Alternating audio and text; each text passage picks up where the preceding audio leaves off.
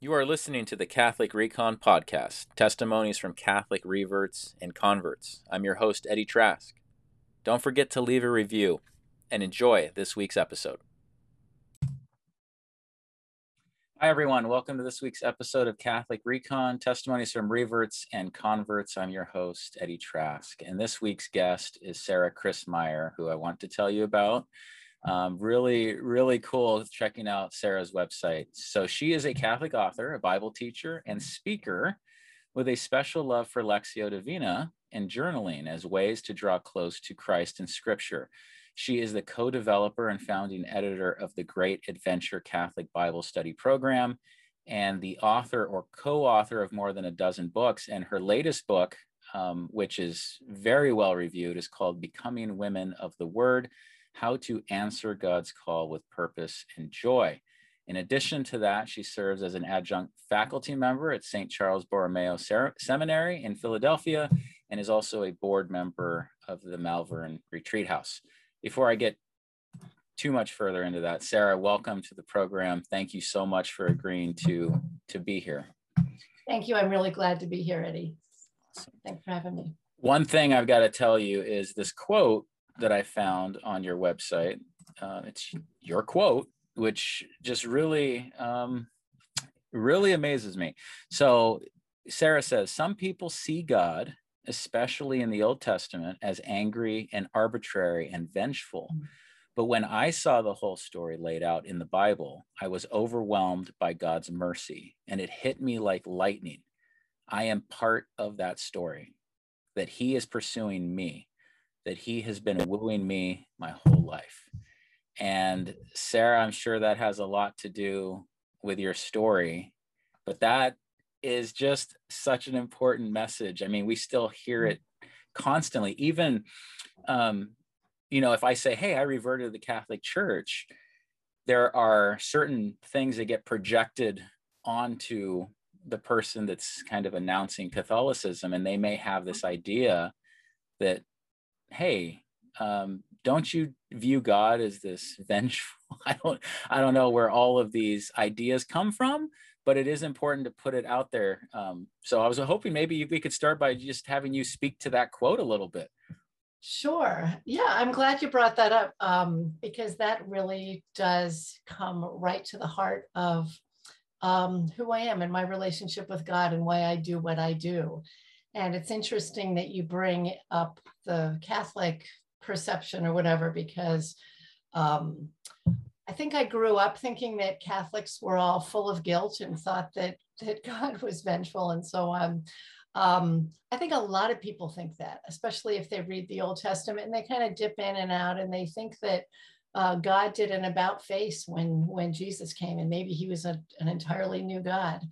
I didn't grow up like that. I grew up knowing the love of God my entire life.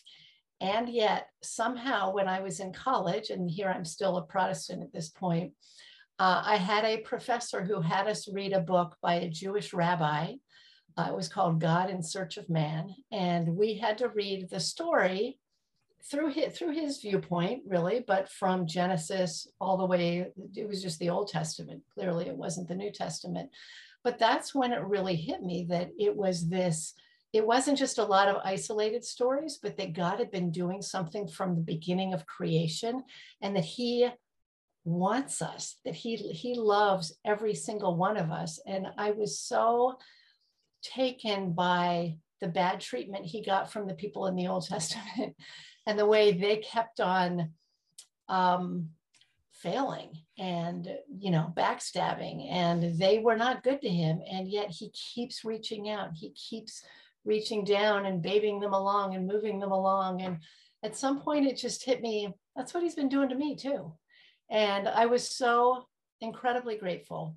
So that's not at the heart of my conversion story, obviously, but it's definitely at the heart of my story. So. Got it. Yeah, I'm curious. So as of your college years, you were still Protestant. So how were you raised? What was childhood like? And I know, and you also mentioned you just had this deep love from the beginning. So I did. I mean, I was blessed to be born into a family where on both sides for many generations, it's filled with really devout Christians who love God with their whole heart. Most of them have, or many of them, I should say, have given their lives in foreign missions as evangelists, preachers, Bible teachers.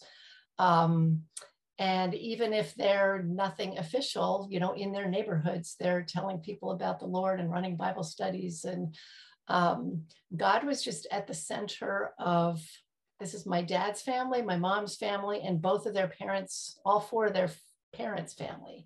So really grew up kind of steeped in this heritage of people who loved God and had seen him work in really remarkable ways, particularly different ones on the mission field and so on. We were missionaries also when I was little. So I was in Hong Kong. My dad helped to start a missions hospital. And then he actually hurt his back, thought that he was going to be in a wheelchair for the rest of his life. We came back to the United States and he was healed by a man who prayed for him. So that was also in my background, just this kind of, oh, God does miracles. God takes care of us. But this is the 60s, the mid 60s. And my parents, along with several of their siblings, basically rebelled against God, rebelled against their family. And I spent my middle school years pretty much churchless. I don't think maybe they talked about God, but I don't really recall it that much. And then they did not come back to God until I was in high school. And they did they had a very dramatic coming back to the Lord. And it was sort of traumatic for me, dramatic for them, traumatic for me to suddenly have all these rules in church and things I wasn't used to. So I had to kind of go through my own turnaround at that point. But the family was always there, the larger family with their arms around us praying. And I always knew that truth. Was it a specific denomination that, that was supporting the mission trips and the fact that they kind of left, and then when they came back, was it all under one denomination? It was under many. Yeah, many different ones. Got it. In fact, yeah, some of my ancestors and relatives started different denominations. They were part of the big missionary sweep that happened in the early 1900s. They started missionary organizations. Anyway, so a lot of it was non-denominational. Sure. Because of that. And everyone's in a different, so I grew up thinking that, denominations were not necessarily that important. What was important was your relationship with God. And I thought that was true of being Catholic as well. Got it.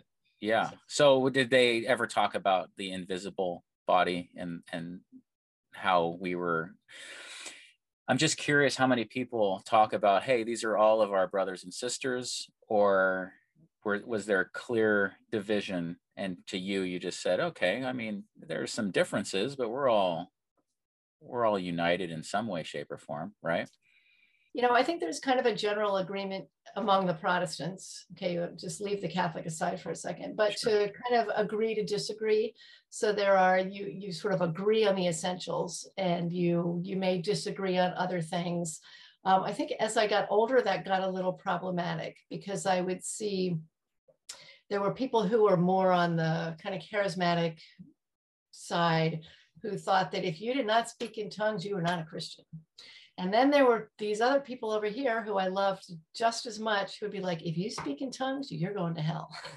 And, baptism, infant baptism or adult baptism. And all of these questions, as I got older, I started to think, some of these things, like whether you're going to hell or not, that's pretty central. If this is something that can determine whether you're going to heaven, maybe it's not something that you agree to disagree about.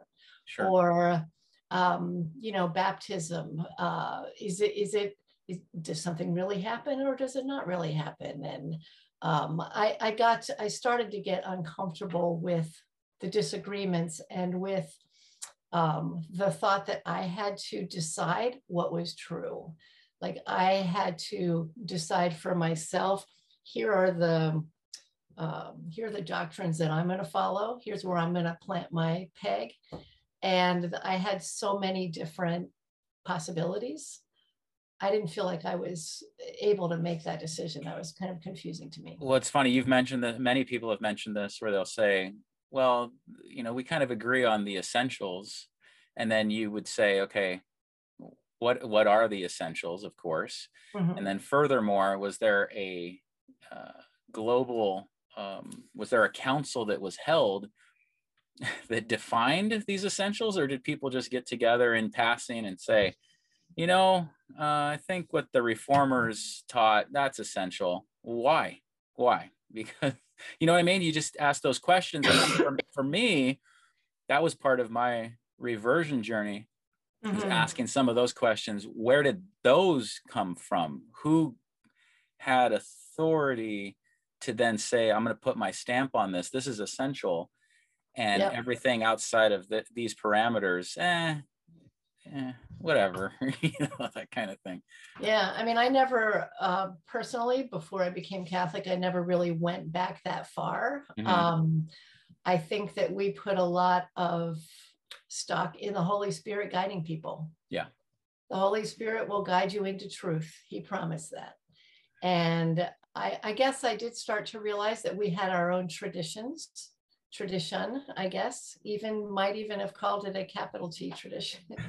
The sort of center evangelical tradition, my grandfather's a friend of Billy Graham's, and sort of the sort of that center, I don't even know what you would call it, but that evangelical tradition is kind of where I fit.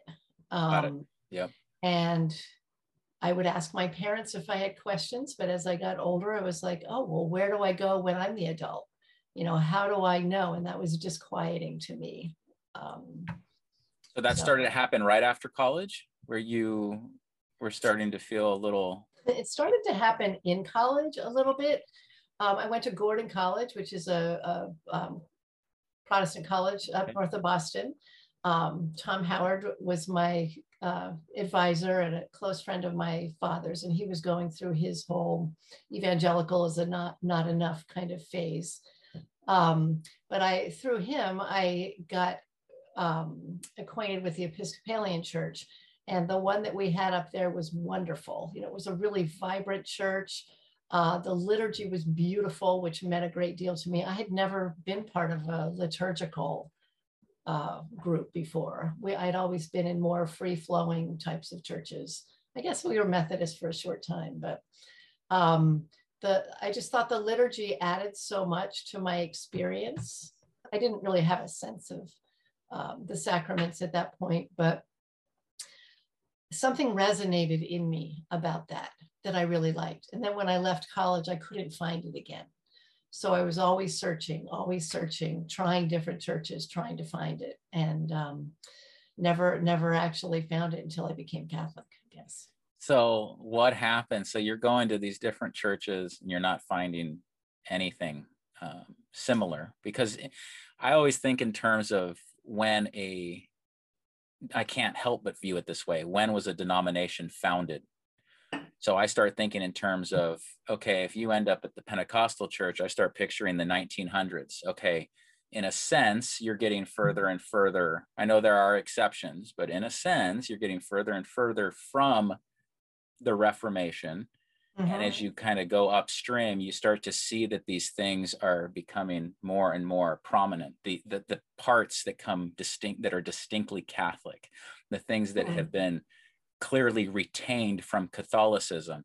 So did you have any idea as you're exploring these churches that, okay, maybe I'm getting a little bit further from the Episcopalian Church, or did that enter your mind? You didn't view things like that, I'm assuming.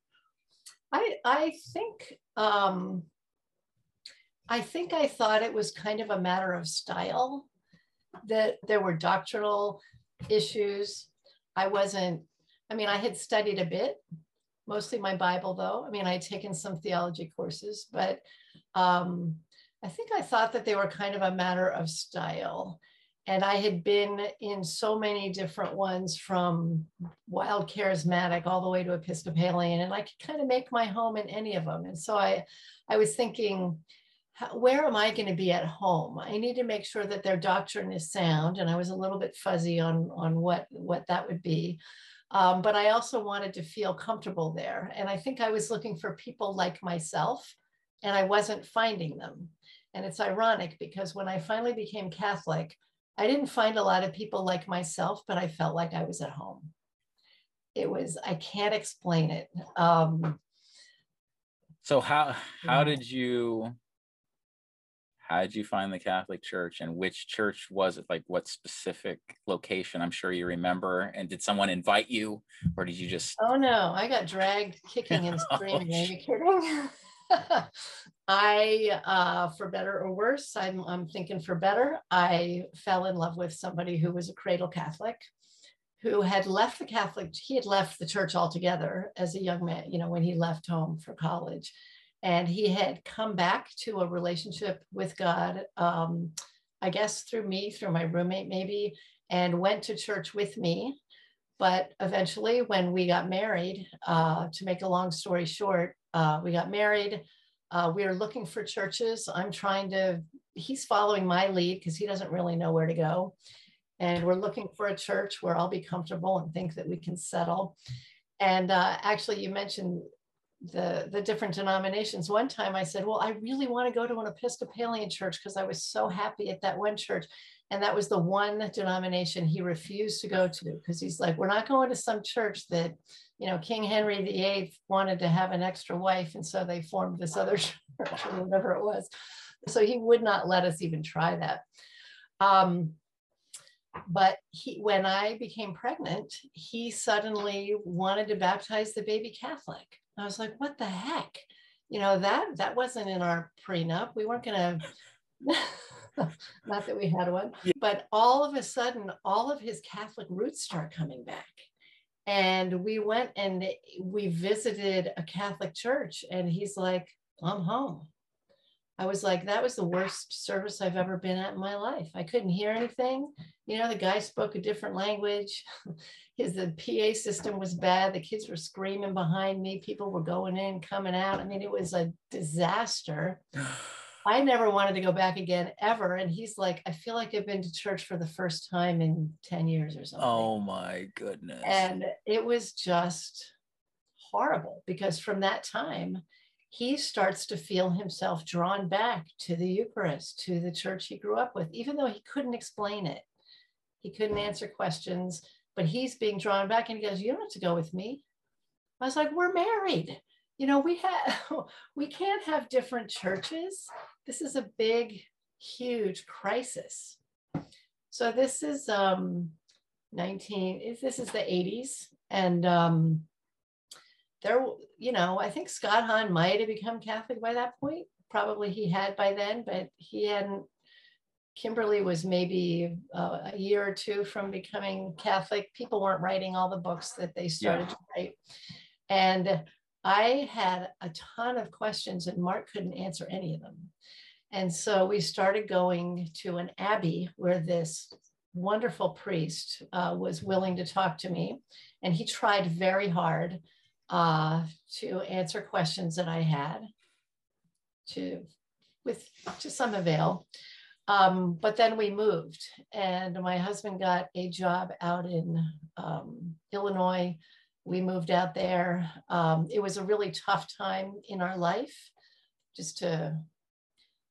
I guess if I tell too many details, I'll be here all night telling you. Go ahead.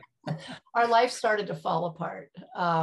He lost his job. We had no money. We couldn't sell our house. Many, many hard, horrible things were happening in our personal life. And here we are, and I need my good Christian fellowship, and I don't have it. And he's going to a Catholic church, and he wants me to go to a Catholic church with him. So I just was panicking, and I heard about RCIA, and I said, I'm going to that, because they're going to tell me all the reasons why we cannot be Catholic.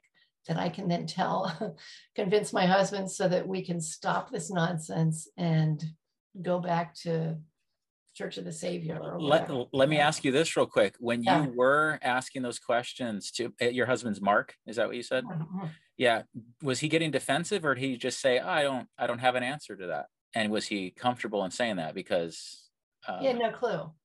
Yeah, but did he get frustrated at all, or did he stay calm? I'm looking for that guy that can stay calm because the way when my wife was questioning me, I would just either shut down or just get so angry. And it was clearly because I just didn't have any clue why anything about the Catholic faith. And she was looking at me like, weren't you raised Catholic? Did you retain anything? Yeah. Anyway, yeah. I don't recall him getting angry, but I'm sure he was frustrated. Sure.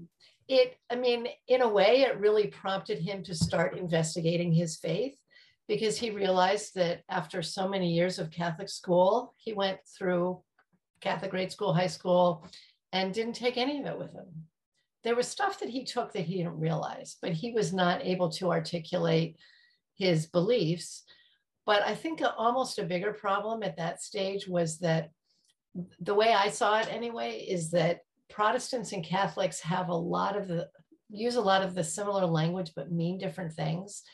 And I don't think he even understood my questions. And that the priest that I talked to, I couldn't make myself understood. And maybe it was my own failing of not being able to articulate what the questions were and my fear.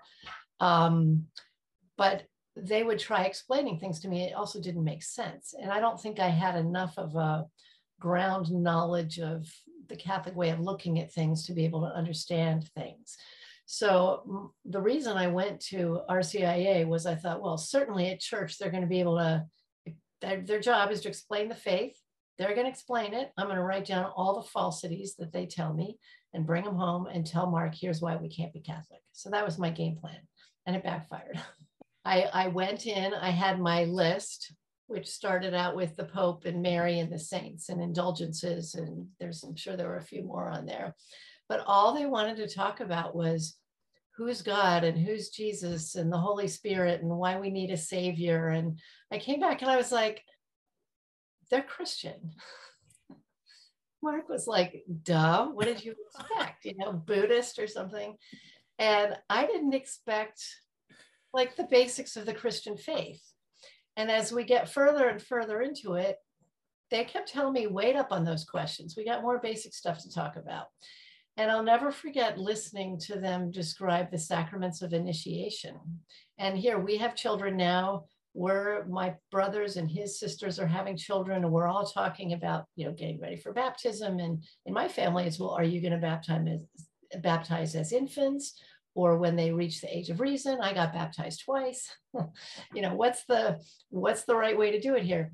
So I hear them explain it, and I listened to that, and I was like, this is what I've always believed. I mean, it just rang so true. Why did nobody ever say it like this before? It was beautiful.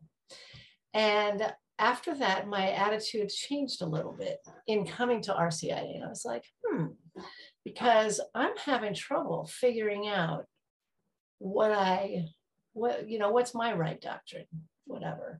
And, they already know at least what their doctrine is.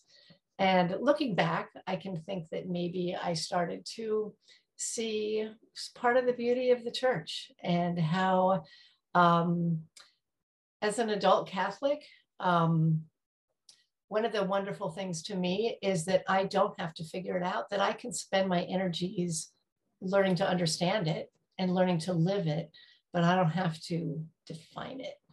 That was a scary thing to me. So am I talking too much? No, not at all. I was just going to mention one of the first episodes I aired, this gentleman said that he was tasked at his local church with coming up with the statement of faith for the church. And that was a monumental moment for him. I don't know that it happened right as he was asked that question, but as he started writing down what does this church believe? What do we as Christians believe? And he said, this cannot be right. I am developing a statement of faith in isolation. And then he said, I think it was him or someone else, all these start to blend together, that you're forced to look at what others have said, but you only go back to what is convenient to your tradition. Mm-hmm. And so for him, he said, oh, there is a tradition that goes back to Christ. I've got to break. Obviously, the Holy Spirit broke down a bunch of barriers for him to see that. Mm-hmm. But when you mention, I don't have that burden, he felt an intense burden in that moment. Mm-hmm. Yeah. Yeah, I can relate to that. So yeah, go ahead. Yeah, so it, things went on from there, and then I almost lost it altogether because they actually had a day when you could come and ask any question that you wanted, and I was really looking forward to that day because I had my list that was still there, and they had I guess it was a priest and a deacon, maybe 3 or 4 people sort of up front, and there's a crowd of us. There had to be at least 50 people in my RCIA class. It was large. Wow. And I guarantee you I was the only person who was there just for me. Everybody was there because they're getting married and they had to, whatever. I don't know how much, I didn't get to know any of them, so I should not make judgments. I'm sorry, but I'm judging based on the question that everybody had. It was all related to marriage. Yeah, got it. It was all about contraception. So even more specific. I had never heard that before. I didn't know that I didn't know that anybody existed on the face of the earth who didn't think contraception was okay. I didn't know the church didn't think it was. I didn't know any people thought. I'd never heard of this. I was like, did I come to the wrong class tonight? Why am I here? Has nothing to do with why I'm here at all. And the priest talks about, I guess he was talking about Humanae Vitae. He was explaining that. Again, this is 89. And he talks about it. He puts his notes down and he said, so that's how they do it in Rome. And here in America, we do things a little bit differently. Your sex life is between you and your spouse. I certainly hope that you will pray and ask the Holy Spirit for guidance on this, but it really is a private matter for the two of you to decide. And I was like, excuse me. I remember I was just shaking. I was so upset. And I said, I am a Christian. I love Jesus with all of my heart. I am here because I'm trying to find out if maybe I should become Catholic, which at the moment I don't want to become. And for all I can tell, one of the main differences you have is that you've got I don't know that I knew the word magisterium, but you've got some kind of authority telling people what to believe, what Christian beliefs are, and so on. And you've just told me that it doesn't matter. Why should I not be Protestant? And I got up and I just walked out so that I wouldn't start crying in front of everybody. I was so upset. And I never went back again. I was done. I just could not handle that. Meanwhile, our life is falling apart. And right around that time, I get so I told you Tom Howard back at Gordon. He's sort of feeding me stuff periodically. And I told him how upset I was. And he sent me Kimberly Hunn's conversion tape. And she had just converted, I guess, and she had given her testimony somewhere. And I listened to it. She and I come from a very similar background. And she started talking about the fear that she felt. And that all I felt was fear because my life is falling apart. Everything that had been firm underneath me for my entire life was like falling apart. And my family, which was my rock, didn't understand why I was doing what I was doing. My friends didn't. Nobody Catholic could understand me. I mean, I felt so incredibly alone. And my husband didn't get it. I mean, my whole world was falling apart. And so when I heard her fear and the way she described it, I just thought, somebody else in this world has been through what I've been through. And I called her, and she was awesome. She talked to me for hours. They weren't famous yet, obviously. You had time to spare at That's that right. point. So I think we're both nursing babies and whatever, but she was so helpful. But there was one thing that she said to me that I never forgot. She was like, Sarah, you have all these questions. She goes, are you going to get them all answered as a Protestant? I was like, I don't think so. She said, well, what makes you think you're going to have every single one of these questions answered? Because I wanted every single question answered before I would decide whether I would be Catholic or not. So about this time, I was praying. I was praying all the time. I was just on my knees day and night. I was so distraught. And the Lord said to me, he said, Sarah, who brought you here? And the way he said it, it was like a rhetorical question, like he brought me here. And I was so mad because just to think that God might have brought me there, I thought I had like wandered in some kind of, pit stop somewhere I was not supposed to be in. I wanted God to take me out of that situation. And he says, who brought you here? And I had to face the thought that, oh, maybe he did. And that wasn't, I wasn't up for that. So I told him. And when I was done being mad and crying, which I probably was, it was, I don't know if it was a division. I don't even remember if I was dreaming or if I was awake, but I very clearly in front of me see green grass, beautiful sky, and a hand stretched out to me. And he said, I'm going this way. Are you coming? I just heard that. And I was raised that if God asked you to go to the jungles of Africa, it didn't matter. You go where God asked you to go. And it wasn't like you go or else. It was an invitation. But I knew that's what he wanted me to do. And I didn't get it. And it was black to me.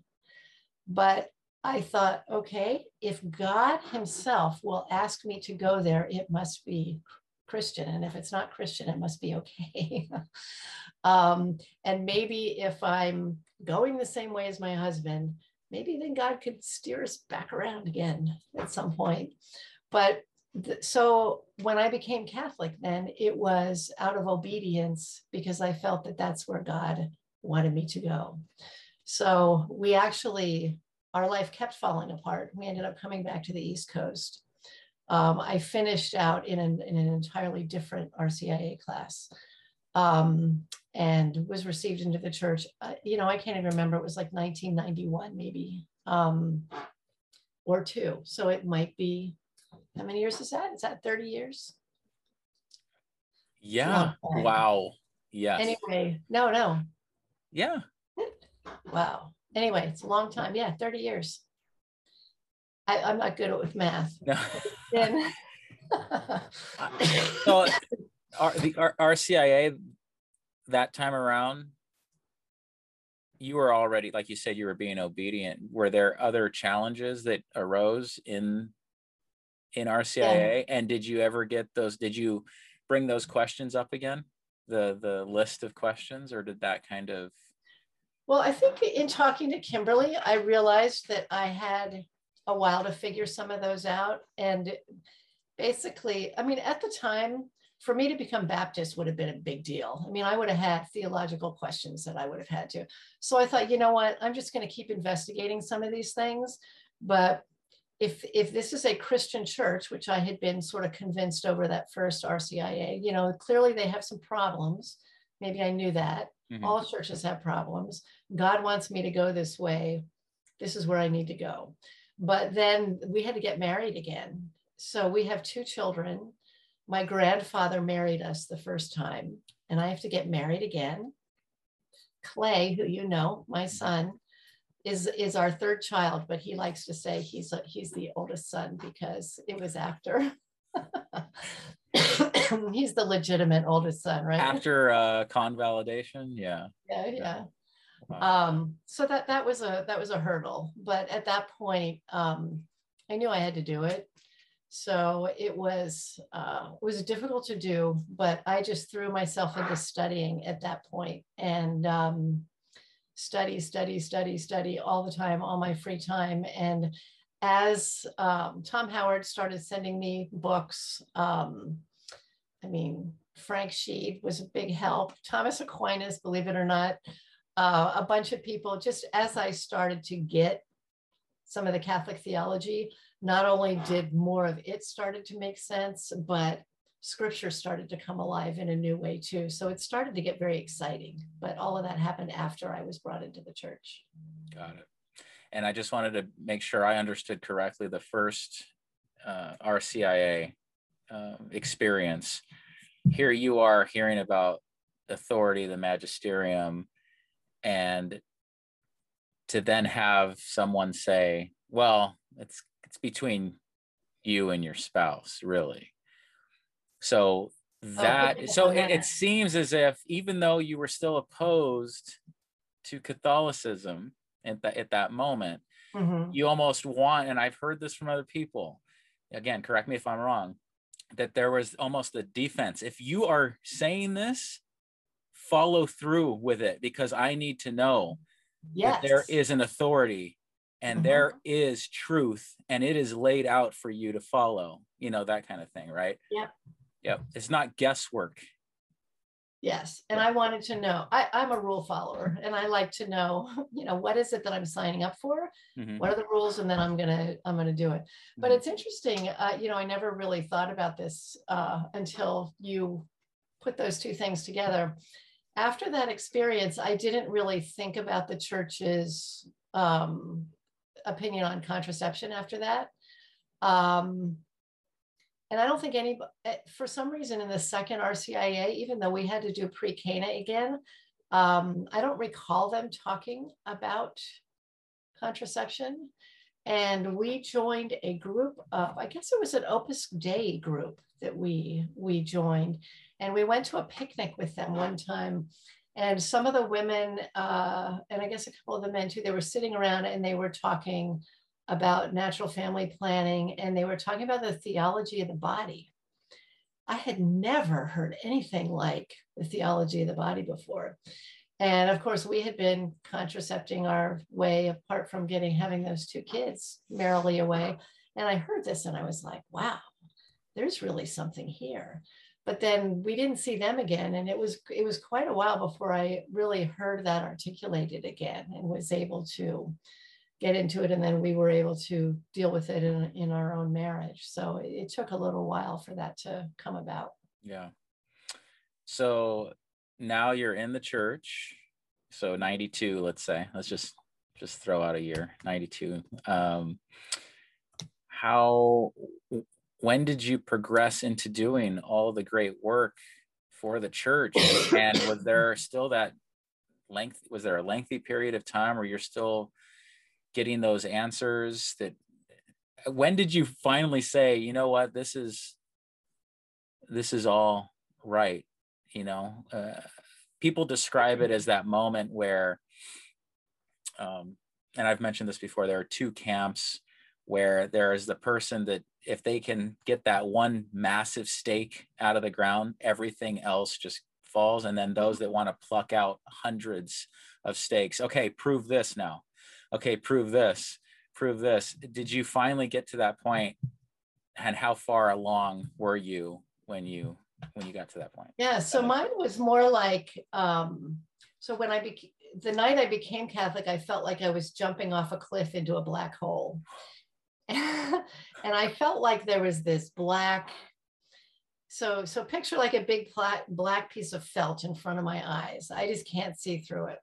So I start reading, I start studying, I'm going to mass, I'm sure that's helping, but it's like little pinpricks of light started coming through that black.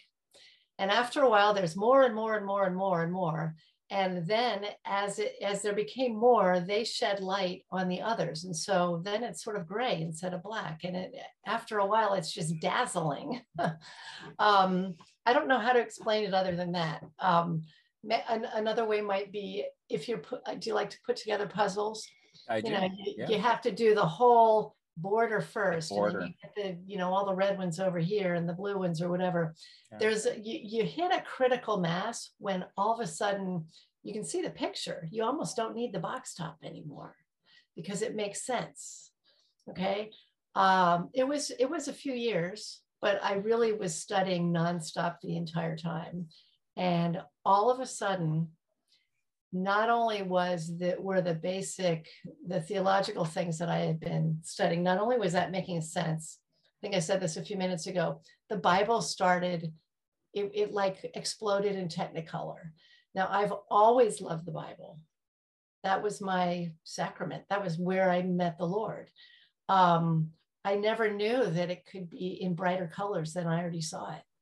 And somehow viewing it through the lens of Catholic teaching, it was 3D instead of flat. I don't know how else to explain it. And so I was part of a non-denominational Bible study at the time. It was a wonderful Bible study program. I was one of the leaders. And as these things started getting clear to me, I wanted to bring them up in our class. Well, that wasn't very well accepted. They weren't mean about it. They were nice, but it got quite uncomfortable, I guess. And finally, I went to my priest and I said, "Hey, do you think I could start a Bible study in our parish?" Because by this time, I wanted to share the beauty of the Catholic faith that I was seeing, and also the beauty of Scripture. I wanted to share that with my new Catholic friends, right? So he said, "Yeah, you could start a Bible study. You might get 5 or 10 people, half a dozen." 80 people signed up for the Bible study. Hey.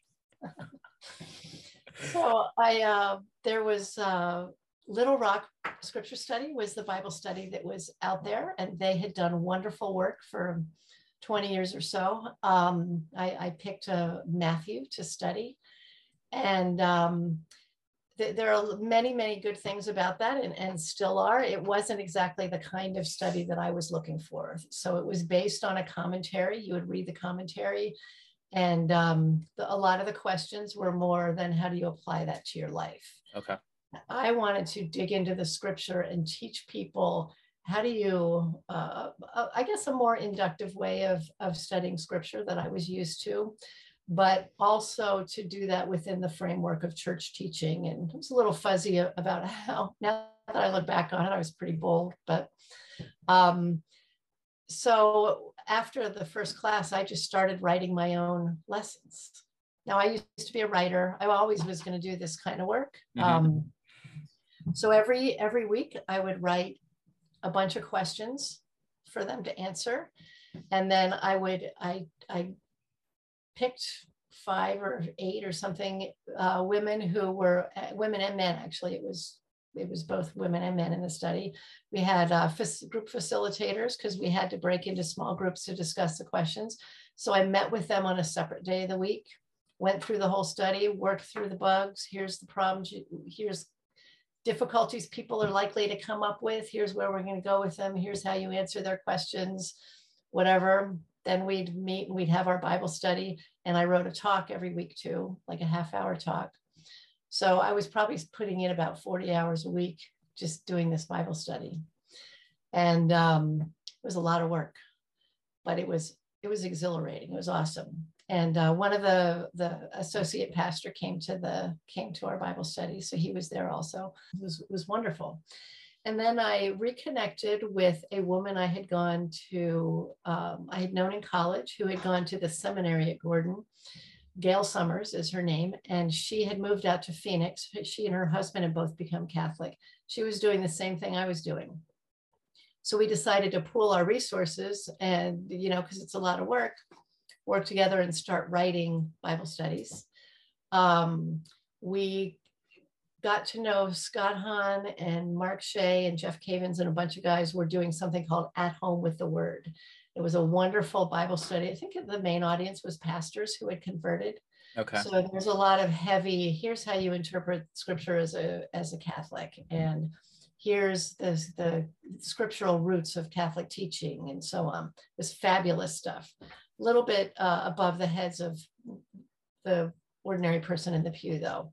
So we went to them and we were like, hey, would you like to do this as a Bible study for parishes? And, you know, we have a lot between us. We have a lot of experience running Bible studies and so on, and we'd love to work with you and do that. So we started doing that.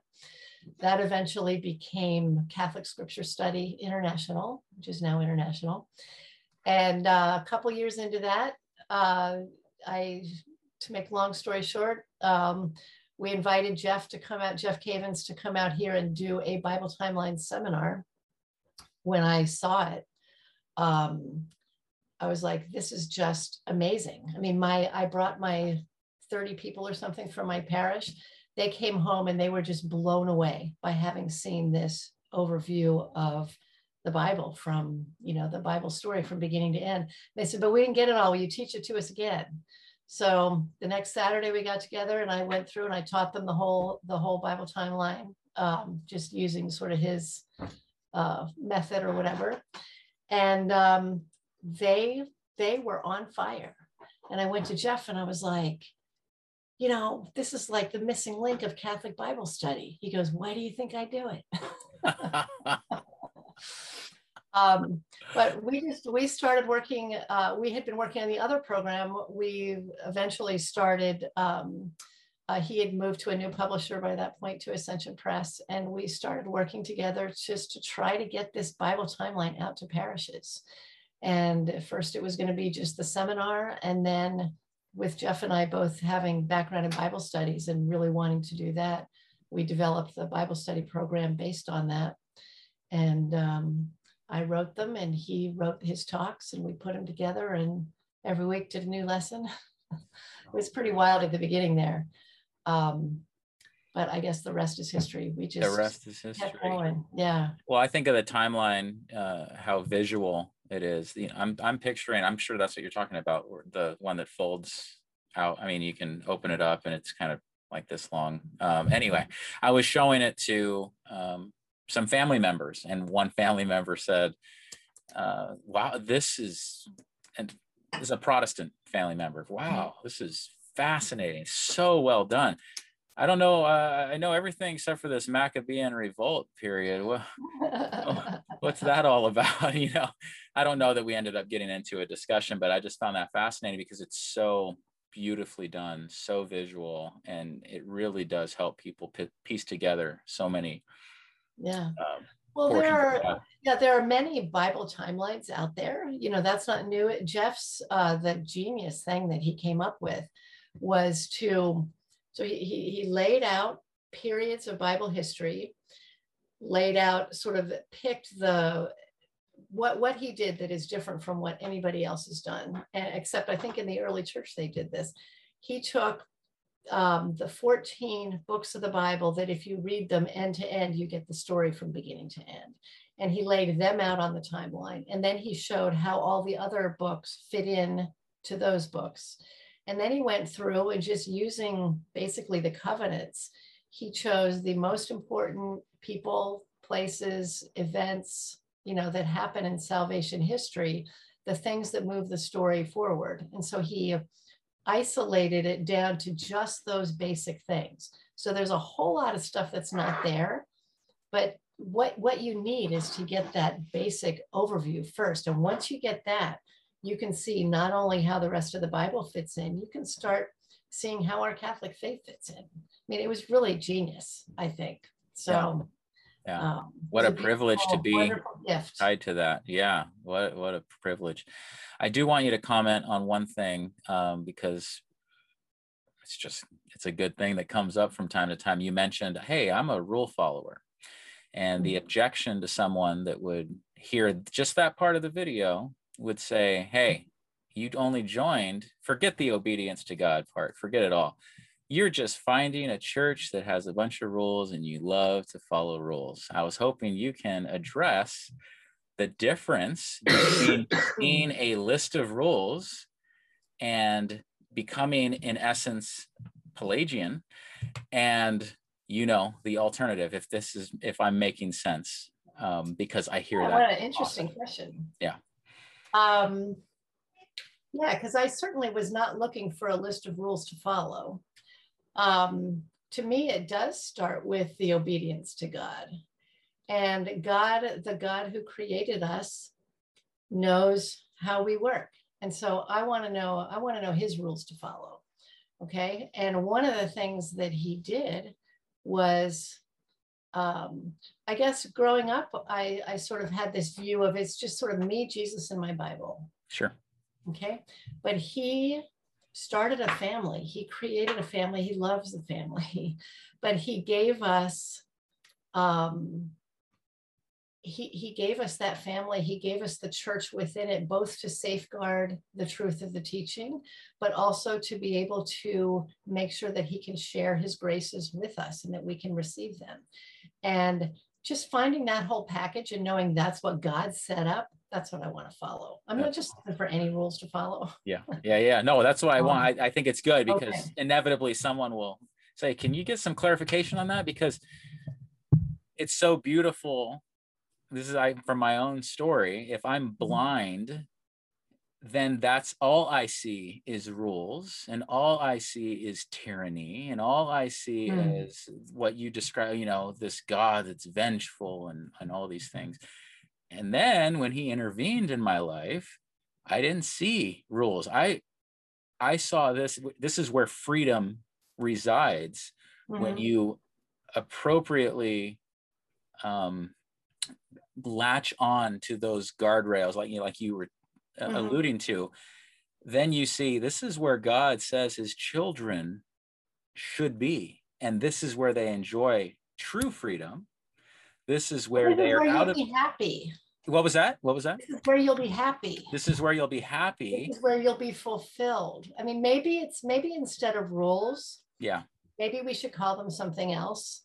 I don't know, operating instructions or. So I grew up in a family where law, rules, all of that was always delivered with great love. And it never, so I don't have, I know a lot of people have a huge hang up with rules and with people imposing things and so on. But I always experienced it with such love for my parents. I think that I had a very easy time seeing that from God. That's incredible, because I do hear a lot about anyone.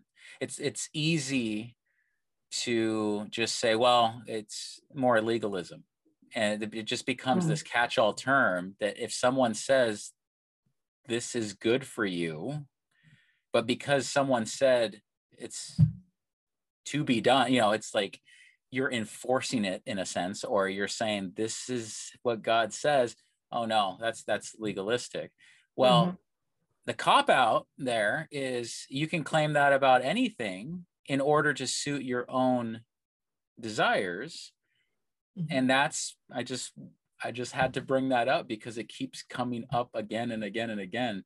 Like rules equal this forceful, tyrannical approach to religion, when, again, from my own experience, I keep going back to, no, grace will show you that this is the most beautiful thing you could ever hope for, but you're spending your time chasing the world and living by the flesh, that you can't see these as beautiful, again, markers for you, basically, to lead you on your journey. So anyway, I digress. Is there anything else you want to add about what you're currently working on, or what you have worked on, that you think would be beneficial to people that are considering the Catholic faith? Or also those that listen to this program that are cradle Catholics and want to enrich their faith? That's a huge question. Things that I'm working on.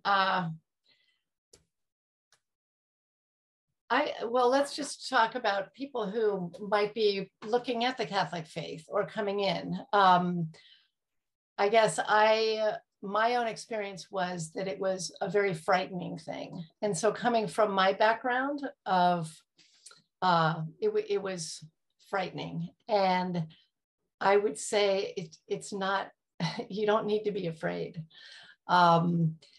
And my own experience has been of my seeking God and God extending his hand to me. And when I'm willing to follow, even when it seems like it's jumping off a cliff or whatever. And this isn't just becoming Catholic, it's in following him in anything in my life. He's worth following. And his rules don't always make sense. And his demands and his call doesn't always make sense.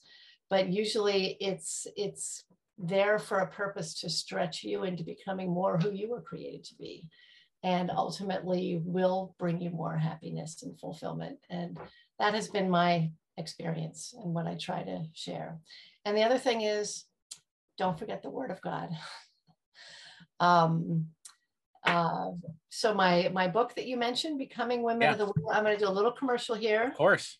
But this is about women of the Old Testament, but there's a tree on the front, and it's a tree that's planted in the desert. This to me is the most important thing, that we're rooted in the Word of God. We're rooted in the sacraments. We're rooted in prayer, rooted in the Eucharist and so on. But when we root ourselves in the Word of God and listen to it and allow him to speak inside of ourselves, that's when we get that living water coming up through us and bringing us to life. So my whole ministry, everything that I do, whether it's writing or speaking or teaching or anything, is always trying to draw people into the Word in such a way that they will meet the Word, capital W, in the words, meet the Word in the words, and hear him speak to them. So love it. And I have to mention what your emphasis on Lectio Divina. When people approach scripture, this is how I was for most of my life. It was like, got it, understood, no problem. But what you mentioned this on a phone call with me, just if you can pause, if you can slow down and almost force yourself to just stop on those words and meditate, that's when it comes alive. Because there's this arrogance, I think. You pick up the Bible. Yeah, I heard that story. Yep. What else you got? That kind of approach. It's especially in this day and age to slow down and meditate and get the commentaries that you've talked about and really dive deep. Yeah, don't treat it like fast food. Treat it like it's a French dinner and you're taking one course and you're just chewing, getting the most out of every bite. And that's when you really get the flavor. And that's when it has the opportunity to work its way into you, because it's alive, it's living. So if all you do is let it go in one ear out the other, ain't gonna plant. True. You have to get it in there. True. Last question. I just thought of this when you were talking about the puzzle analogy. What size puzzle would you say it felt like? Because I often, right now with the kids at their ages, I'm doing, 24-piece puzzles and 48-piece puzzles, things like that. So I was on 1,000-piece or whatever. The one that fills the whole dining room table. Is that what it felt like? Yeah, is that right? There was nothing around the edges. It was just, it took up my whole entire vision. There you go. Yeah. Just curious there. So cool. Sarah, thank you so much for your time, for this great chat. I appreciate it. Everyone, if you like the video, please like and comment and share the video. I'm going to leave links to Sarah's books and to her website. So anyway, hopefully you will enjoy that. Until next time, take care and God bless.